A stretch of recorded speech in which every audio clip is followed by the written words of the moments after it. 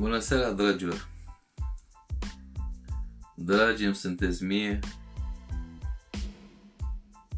cum eu nu vă sunt vouă. Da, nu mai glumesc. Azi e ziua unuia dintre binefăcătorii mei, pe numele lui Bonifacio Caraluna, un nume inventat de mine.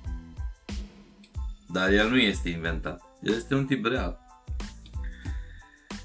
Și pentru că este ziua lui și chiar mă întreba așa pe la miezul zilei dacă nu am un poem pentru el sau ceva, fiecare se crede Ceaușescu și vrea să fie ca Eminescu slăvit în versuri. Din păcate azi am muncit și n-am avut timp să creez elogii. Dar uite că mai sunt 2 ore până să surgă ziua și gândindu-mă la el, pentru că îl iubesc, mi-am adus aminte și vreau să vă povestesc și mai povestesc și lui. Și în definitiv nici nu contează cui îi povestesc. Poate că îmi povestesc mie. Și asta nu e un lucru rău. Mi-am adus aminte cum mergeam eu la bibliotecă cu el. Eram de-abia venit în Anglia. După vreo 3-6 luni de vacanță trebuia să iau într-o parte. Adică ori să mă întorc acasă, ori să fac naibii ceva pe aici. Nu mai eram în stare să fac oricum nimic, nicăieri. Și în final trebuia să produc ceva bani cumva, știi, că și băutura costă. Stăteam la un prieten foarte bun al meu și trebuia să mișc. Sau măcar să las impresia că aș mișca ceva. Oricum, faza e că prietenul ăsta al meu la care stăteam nu neapărat disperat, dar a considerat, hai să ducă și ăsta, să facă o muncă, ceva. Și de la una de alta s-a gândit la Bonifacio Caraluna. Nu-i numele lui, eu l-am pus, că am scris 7 proze cu el. Da. Și în fine, l-a întrebat, Bonifacio, n-ai nevoie de un om bun la toate, adică lepră, slugă. Și ăsta a fost băiat bun și a acceptat. Deci să fii slugă și să te accepte până și stăpânii băiat bun. Oricum, am plecat la muncă, dar și aveau lucrare la un arhitect. Nu mai țin minte zona, că n-am cum, că eram pierdut, eram dincolo de GPS. Și faza frumoasă că am ajuns în formula asta care vă povestesc acum. Deci dimineață venea și mă trezea. Nici ăsta nu era un lucru ușor pentru el, dar hai să zicem, să acceptăm și asta s-a și întâmplat de regulă, acceptam să mă trezesc. Și plecam cu el la muncă. Venea cu vanul, cu camionul, cu cașcarabeta. Mă încărca acolo lângă el, nici nu ne cunoșteam, ăsta moldovean, eu aveam impresii bune despre moldoveni așa în genere. Bine, dar astea sunt concepții tâmpite. Preconcepții tâmpite. Băiatul ăsta era băiat de zahăr și este un băiat de zahăr. Bun, drum, eu nu știam nici cu ce mănâncă, nici ce face, eu oricum nu știam să fac nimic. Adică, mă rog, vorba lui, băiatul, dar câte mâini de stânga ai? Eu aveam vreo 10 la vremea aia. Între timp mi-am mai redus, am ajuns la 8. Oricum, deci ajungeam în final la domnul arhitect acasă. Familia pleca și ea către visele erotice ale slujbei, adică soția pleca la slujbă, arhitectul pleca și la slujba lui, copiii plecau la școală, rămâneam în casă. În casă, mersi frumos. El, am aflat, spre stupoarea mea, spre marea mea uimire, că se ocupa cu sisteme de încălzire, cu centrale, cu chestii genul ăsta. Dumnezeu să le știe. Bun. Eu, la capitolul ăsta, aveam prea puțin de spus. Bun. Vă povestesc, da? Stăm ca la un pahar de vin, deci de asta nu vă așteptați la o proză erotică sau bine stilată. Mă rog, începea munca. Eram numai eu cu bossul. Bossul Bonifaciu Cărola, de care vă spuneam. Mă rog, îl ajutam să ducă scule acolo. Nu puteam să fiu chiar băiat de gheață, nu? Așa? Și mă uitam la el. Că mă uitam pentru că nu știam să fac nimic. Dar a venit și, cum să vă spun, că am avut șansa asta în viață să iubesc cărții și literatura. Dom'le, avea o bibliotecă fantastică arhitectul ăsta. Nu știu ce... Adică știu bine ce rasă era, dar ce inspirat a fost el în viață. Dom'le, și-a creat o bibliotecă de o frumusețe rară. O avea cumva așa, cum să spun, nu în casă, cum era casa grandioasă, la subsol. Deci, pur și simplu intrai în casă, era un hol așa, holișor, și până să intri în alte încăperi mari, la un moment dat pe dreapta era o ușiță. O ușiță, o deschideai, coborâai. Acolo era și panoul de electricitate. Că practic așa am ajuns să cunosc biblioteca lui.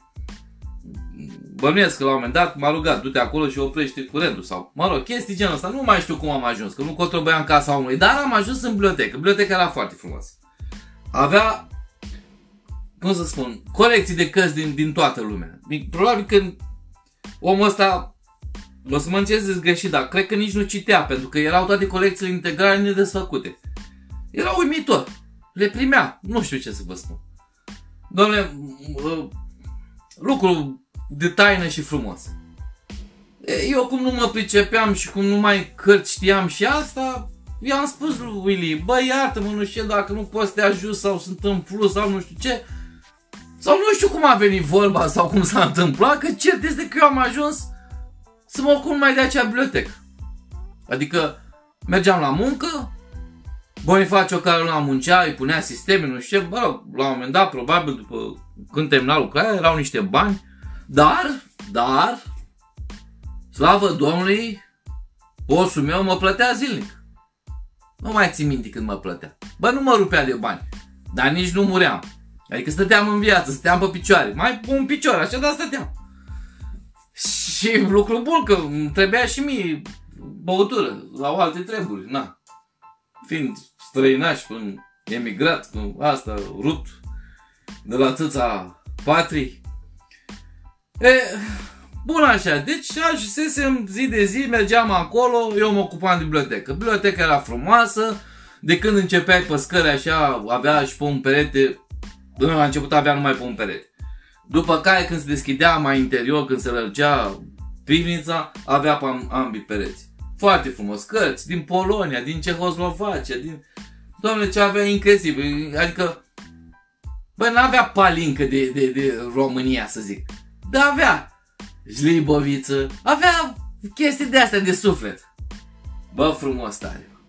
Bă, frumos tare, stai că, mă scuzați că lată câini, Suzi. În fine, stai să văd ce vrea. Vrea la vulpi, ce să vrea și ea. Băi, nu mai face gălăgie, că sunt în interviu.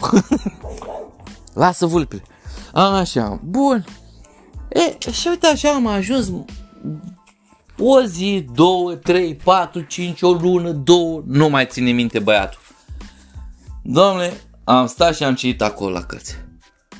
Nu le citeam pe toate și nu citeam tot. Ca să vă spun ce, că băi, nu era timp, era în timpul serviciului. Dar nici că Bonifaciu mă deranja, nu. Doamne, intram acolo la ora 8, să spun așa, 7:30 ajungeam, mă rog, până plecau proprietarii, până nu știu ce, până așa. Știu ce vă gândiți. Ce urât. Da, bine, păstrați gândul ăsta pentru dumneavoastră. Așa, după care, cum vă spuneam, Bonifaciu începea munca, muncea băiatul. Bine, se și pricepe. Eu coboram acolo la bibliotecă. Mă apucam să răsfoiesc. La început răsfoiam, ăsta e adevărul. Primele zile am răsfoit. Că știți cum e într-o bibliotecă. Ești atât de încântat că n-ai răbdare să te apuci clar de o carte. Dar după un timp îmi făcusem preferințe. Și ca să fiu cinstit, iertat să-mi fie, la vremea nici n-aveam gusturi. Gusturile apar după lectură, după o vreme de înlungată. Doamne, Jlibovița aia mie îmi plăcea. O avea o jliboviță de țin minte, ca așa cum se spune în povești de genul ăsta. O jliboviță poloneză cu un cap de zimbru, de așa pe ea. Băi, era extraordinar și mai gălbioară așa, gălbioară, știi, ca toamna așa. Ei, frate, zic, asta e cam ca a noastră. Și la gust așa, ușor, ușor, mai aducea cu ale noastre. Cum eram și eu de-abia sosit din România, bine, trecuse vreo 6-7 luni de când eram de-abia sosit din România. Dar în fine, dor, vorba aia, iubirea toxică. Și mai mult culegeam de la jlibovița aia date, ca să zic așa. Mai citeam, mai mă gândeam, mai scriam un vers, mai imaginam ceva, mai astupam o durere, că eram după sepaie, după divorț, după probleme, copil lăsat, lu. El avea vreo 10 ani, pai de mama lui acolo, eu nu aveam bani, nu puteam să-i ajut să le arăt sentimentul meu de tată. Doamne, greuț. Dar zilele așa se petreceau. Iarăși, mă repet, știu că v-am mai spus. Intram, să zic așa, la 8 la bibliotecă, la 12 jumate, 1, când se făcea lui Bonifaciu, care azi e ziua lui, la mulți ani, să trăiască, să dea Dumnezeu sănătate, când se făcea foame, nu știu, ori mă invita la masă undeva, ceea ce nu e lucru rău și frumos, mi-era și mie foame, că cum să spun eu, zimbrul ăla arde. Te arde, domnule, te arde numai când îl vedeai, te arde. Așa. Și gândurile către casă, către ce ai lăsat, ce ai pățit, ce nenorociri, ce varză ești, ce ai ajuns, ce dezastru, ce să mai... În fine. Boscheta era numele meu, dar nu era încă scris undeva cu titlul mare. Așa. Munci de unde? Nimic. Nu știam să fac nimic, cum v-am spus. Aveam 10 brațe de stânga. Nu știu de ce nimeni nu vrea brațe de stânga. Dar scriam versul, tăticul peste tot. Iar scris și lui arhitectul acolo. Nici nu era, cum să spun, din partea mea frumos să nu-i las ceva. Dar omul nu era deranjat. Probabil că și știa, sau probabil că a și văzut, sau nici nu mai contează. Ideea este că în timpul ăla s-au format în mintea mea multe din scrierile care vi le-am dăruit. Vi le-am dăruit când vorbesc dumneavoastră cititorilor sau universul întreg. N-am pretenții de efigie. Da, iarăși revin. Venea 12, mă invita la masă, mă ducea câteodată nu la restaurant, la o cafenea de asta, pentru un breakfast bun, ca lumea, solid. Ori câteodată, dacă avea pachet, mă invita la pachet. Eu nu aveam pachet, ce pachet, că nu-mi dădea mama. Actorașul meu unde stăteam, nici atât, îți dai seama. Ce să-mi dea la pachet, după ce că mă ținea în casă de 6 luni, 7 luni, ce să mai dea și pachet, după ce că îi beam vinul și băutura și făceam scandal, ce să mai dea, o bâtă pe schinare, ce să dea, dar nu-mi dădea nimeni, aici e chestia, nu primisem bâta, încă. Oricum, treaba era bună, după ce îmi bătea frumos Bonifaciu la ușă, nu se intra oricum la bibliotecă, se bătea ușor la ușă, asta mi-a adus aminte de părinții mei și ei făceau la fel. Îmi bătea ușor la ușă, domnul scriitor. Eu nici nu eram scriitor, dar nici nu l-am înțeles că scriitor. Dar vedea că am intenție, adică scriam pe toți pereții. Și, domnule, poftiți la masă, vă e foame, s-a făcut sete, nu, că vorba aia de unde sete în biblioteca aia. Era imposibil să fie sete în biblioteca. Era absolut imposibil. Mă rog. Și mergeam la masă, mă invita unde v-am zis, sau la pachetul lui, serveam frumos, după care la sfârșitul zilei 4, 5, 6, 7, omul ăsta muncea mult toată. Bă, dar bafta știi care era? Venea arhitectul acasă, trebuia terminat înainte să vină el.